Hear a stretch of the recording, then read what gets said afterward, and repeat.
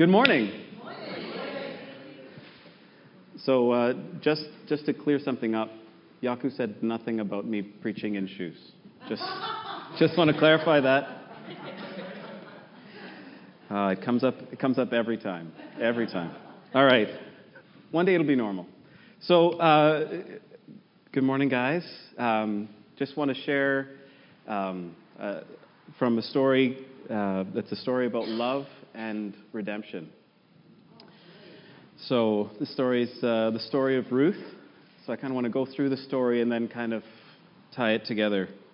So bear with me. Also, for those of you who know the story well, I'm going to be leaving out some details for the sake of time. So forgive me, but I do recommend. It's only 4 chapters long. It takes about 20 minutes to read, and I might as well be illiterate for the amount that I read. So if it takes me 20 minutes, it'll take you like 5. But yeah, John, it'll take him 2 minutes to read through it. Actually, you could probably recite it, couldn't you? All right, so let's get started. So Ruth is a book between Judges and 1 Samuel, and it's a story about a family, and again, it's about love and redemption. It starts out, it's in the time where Judges ruled Israel. And just for context, that's after the Israelites were in Egypt. They were led out of Egypt by Moses, and then they were led into the Promised Land by Joshua. And then following that, before there was a king, was the time where there were judges. All right? And now in that time, there's a family, Elimelech and Naomi. And they had 2 sons, Mahlon and Chilion. And in that time, there was a famine in Israel. And so Elimelech decided that the best way for him to serve his family was to go to another country. They went to Moab, which weren't really friends with the Israelites. They had a kind of love-hate relationship over the years. But while they're in Moab, Elimelech dies. So he wanted to take care of his family, and then he died, so he couldn't anymore. And so while they were there, Mahlon and Chilion, the 2 sons, they met and married. Naomi went from living in Israel with her family and her friends and with God's people to living in a foreign country, and she's lost her husband and her 2 sons. So she left with a family, and she's now left with nothing. She's got 2 dependents, as it were, 2 daughters-in-law, and she realizes she can't take care of them. So she heard that God came back and gave the land of Israel, that the famine was over and that things were starting to grow again. So she decided she's going to go back. And so she gets together with Ruth and Orpah. They gather up all their things and they start to go. And as they're going, Ruth realizes, hold on, I have nothing to offer you. You're coming with me. I'm an old woman. She said, you guys go home. Go to your families. Just go back. I can't give you anything. Ruth and Orpah both say, no, please, we want to go with you. And she says, no, actually, it doesn't make any sense. Even if I were to give you sons now, because in Israel, if a son died and left his wife with no children, then the next son was to give her children to keep the name going. So she didn't have any sons either. She had no way to help them. So Orpah finally agrees to go, but Ruth clings to Naomi. And she makes this amazing kind of pledge to Naomi that I want to actually read. You may recognize this because the first part we quote often in weddings. So Ruth replied, don't urge me to leave you or to turn back from you. Where you go, I will go, and where you stay, I will stay. Your people will be my people, and your God, my God. Usually we stop there at weddings, but she actually goes on, where you die, I will die. And there I will be buried. May the Lord deal with me, be it ever so severely, if even death separates you and me. So she's taking this pretty seriously, eh? An interesting thing about that oath that she swears, typically with an oath like that, you'd swear to the God Elohim, which is the name of God of justice. But she actually uses the name Yahweh, which is God of mercy. And so it gives some indication that through her years of knowing Naomi, she's actually gotten to know who God is. And so maybe she realized that if she went back to Moab, she would go back to the foreign gods there, and that she would turn away from God, from Yahweh. And so maybe that's why she decided that she wanted to go with her. So either way they go. And so they get back to Bethlehem, which is where they were from, or where Naomi was from. And after they've been there, Ruth decides, I need to do something.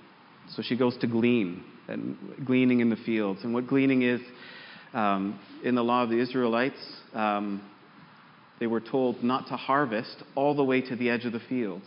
They were supposed to leave the edge for the poor and the travelers. And so this was actually totally above board for her to go and glean. And so she went and she starts gleaning.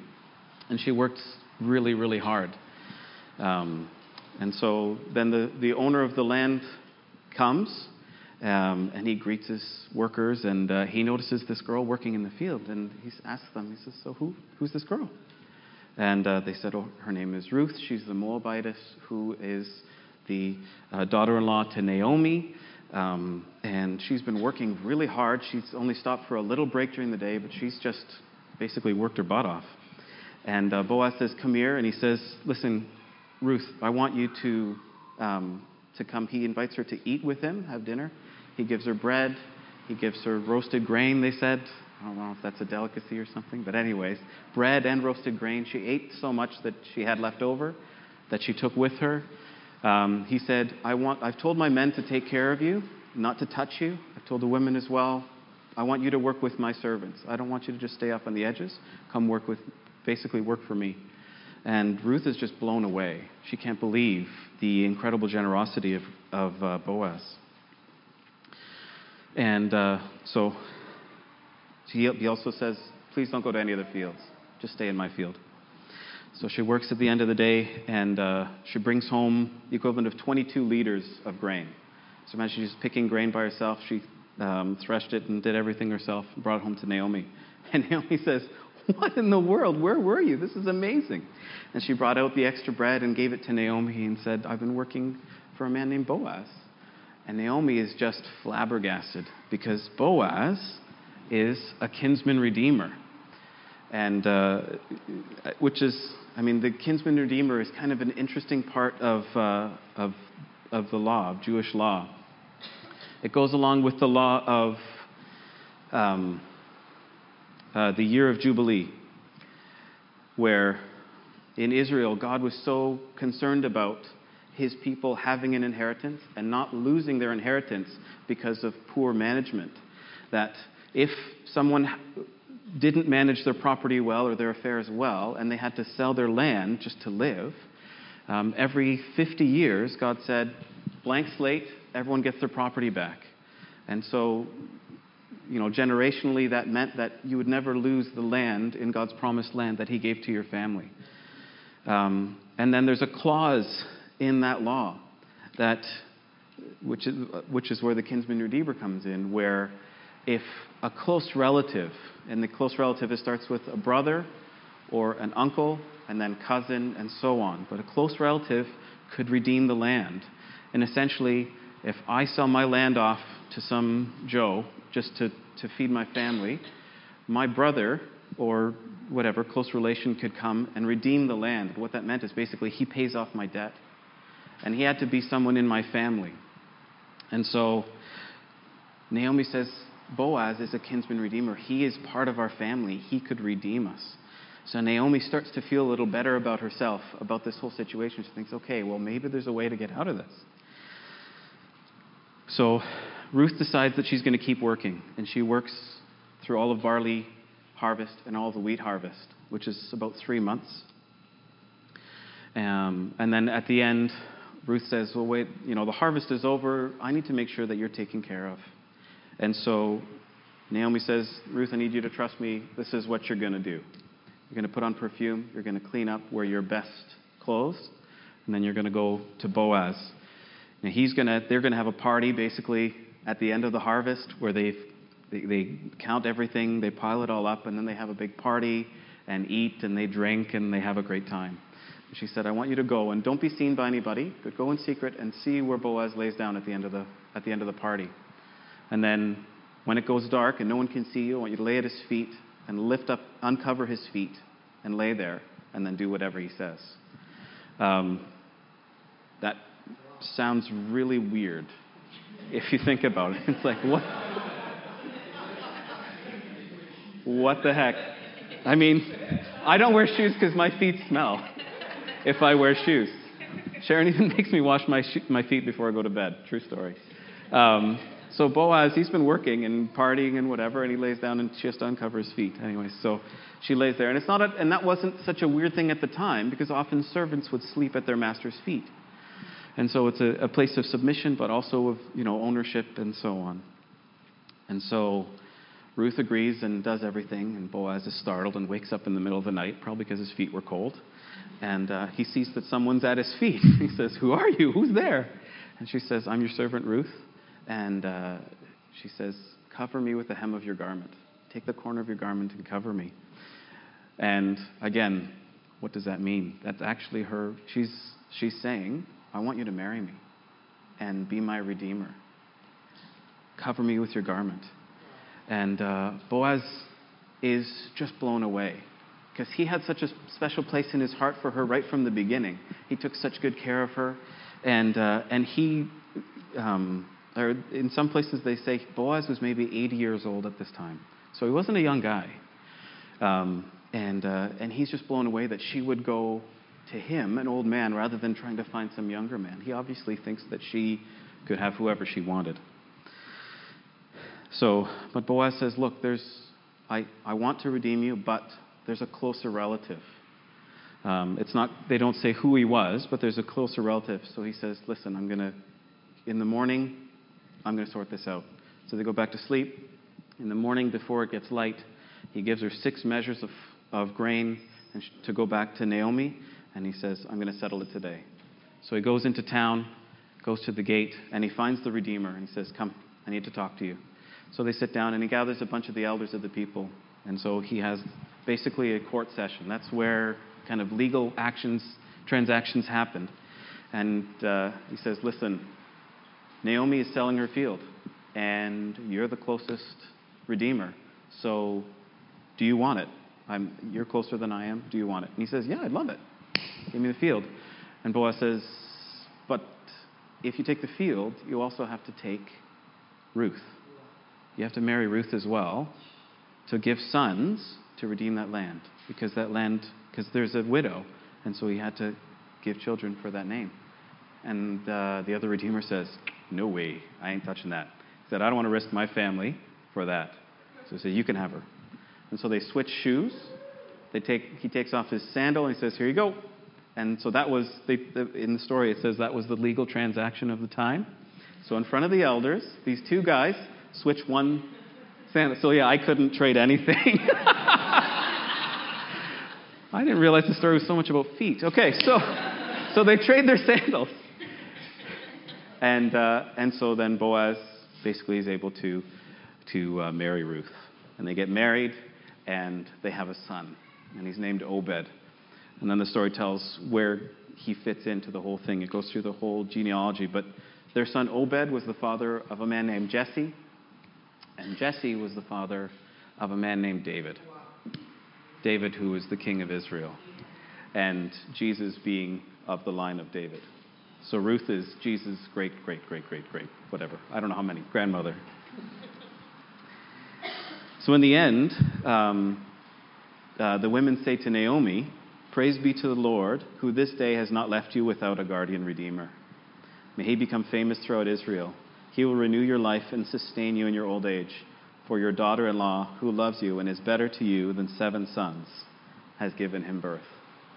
And so Ruth is able to give the child to Naomi and say, look, I'm giving you back your redemption, right? This boy will carry on their name. Kind of fun, hey? All right, so again, so what's this story really about? So, I mean, we know that we're always told the Old Testament all points forward to Jesus. And in the New Testament, it points back to Jesus. So how does this point to Jesus? Well, Boaz in this story represents Jesus to us, and we are Ruth. So I just want to draw a few kind of similarities, and then we'll be good. So first, Boaz, right from the beginning, he has a heart for Ruth. She has a special place in his heart. He wants to take care of her even before she was his. In the same way, Jesus, right from the beginning, he always wanted God, Jesus, they want to take care of us. In Romans, it says, while we were still sinners, Christ died for us. So even before he accepted us, he already paid the price. And also in Ephesians, chapter 1, verse 3 and 4, praise be to the God and Father of our Lord Jesus Christ, who has blessed us in the heavenly realms with every spiritual blessing in Christ. For he chose us in him before the creation of the world to be holy and blameless in his sight. Isn't that amazing? Number 2, Boaz waited for Ruth to take the step. He didn't go out to her. She had to take the step to come to him. And it was a step of faith. Ruth had to, she may not have known any of the background of the Redeemer and, laying at his feet and all that stuff. That probably sounded really weird. But she trusted Naomi and she took that step of faith. And just like that, God asks us to take steps in faith.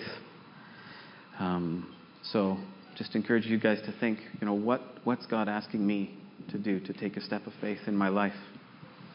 I know in me, maybe one of the biggest steps of faith that I ever took in my life was about 9 years ago.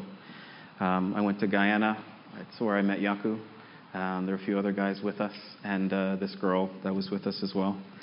And while we were there, Yaku told us a story about how he proposed to Kath. And it's a fun story. You got to hear it. It's kind of scandalous, but it's awesome.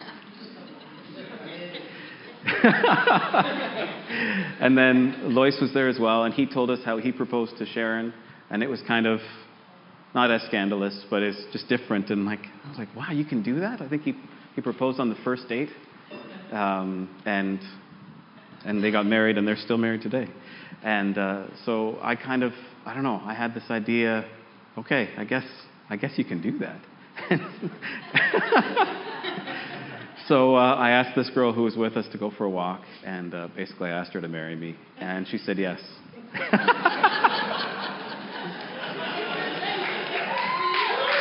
What's that? We weren't even on a date. Yeah, we weren't dating. She literally was just this girl. In fact, it was worse than that. I felt that I was going to meet my wife on this trip, and I've told it to Sharon many times. I said, you're totally going to cramp my style. I'm here to meet my wife, and everyone's going to think that you're with me. And so I can honestly say beforehand, it was honestly not premeditated. And the amazing thing was I didn't think, what if she says no? What did Ruth think? What if Boaz says no? It's kind of this crazy thing. And if you know me, I think things through and plan, and I have to look 10 steps ahead to make sure that everything's going to go right. And somehow I didn't think. And I think that's just, God. All right. Sorry, I'm booming. Next, Boaz was delighted to redeem Ruth. He didn't have to. The other redeemers said no. Boaz didn't have to redeem her, but he was delighted to do it. He said, this is great. I love it. And he was just so incredibly excited. And in the same way, Jesus wants to redeem us. He's delighted. He wants to. If we continue on in Ephesians 1.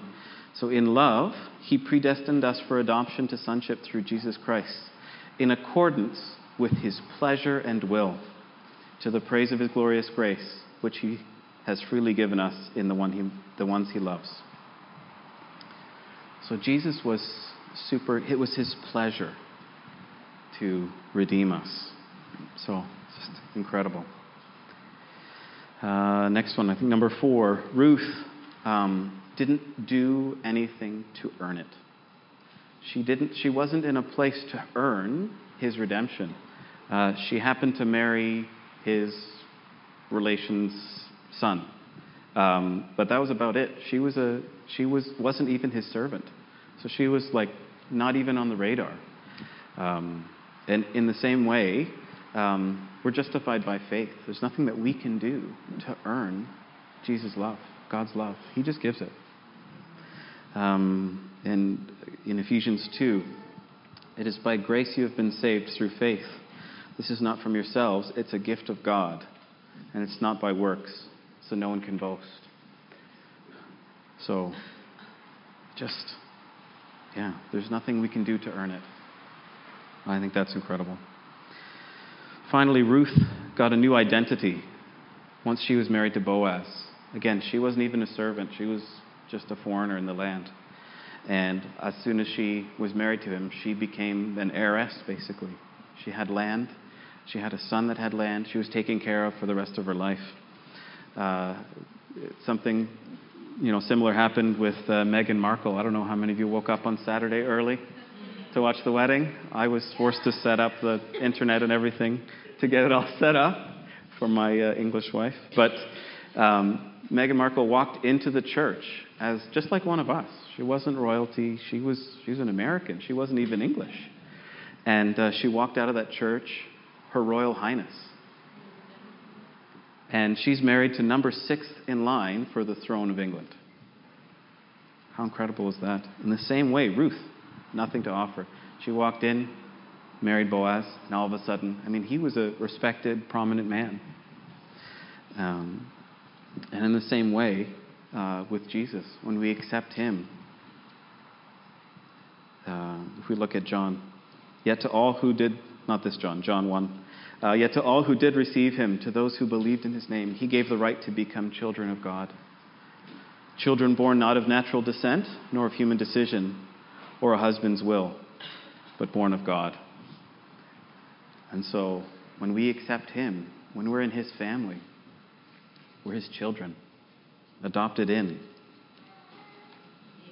And with this new identity that we get, just like Ruth, given her new identity, she gave a son, and that son, or through that son, Naomi was also redeemed. And in the same way, God wants to use us with our new identity as children of God to redeem others, to point others to him. All right. So this love story of Boaz to a foreigner, it applies to us as well. And it's God's love for us, foreigners to him. Just want to ask, do we all know that Jesus loves us from the start? And he waits for us to take a step towards him. He's delighted to pay the price to redeem us. All we have to do is ask. We don't have to do anything to earn his love. And he wants to give us a new identity so that we can go and pass on his redemptive love to others. Jesus is the better Boaz.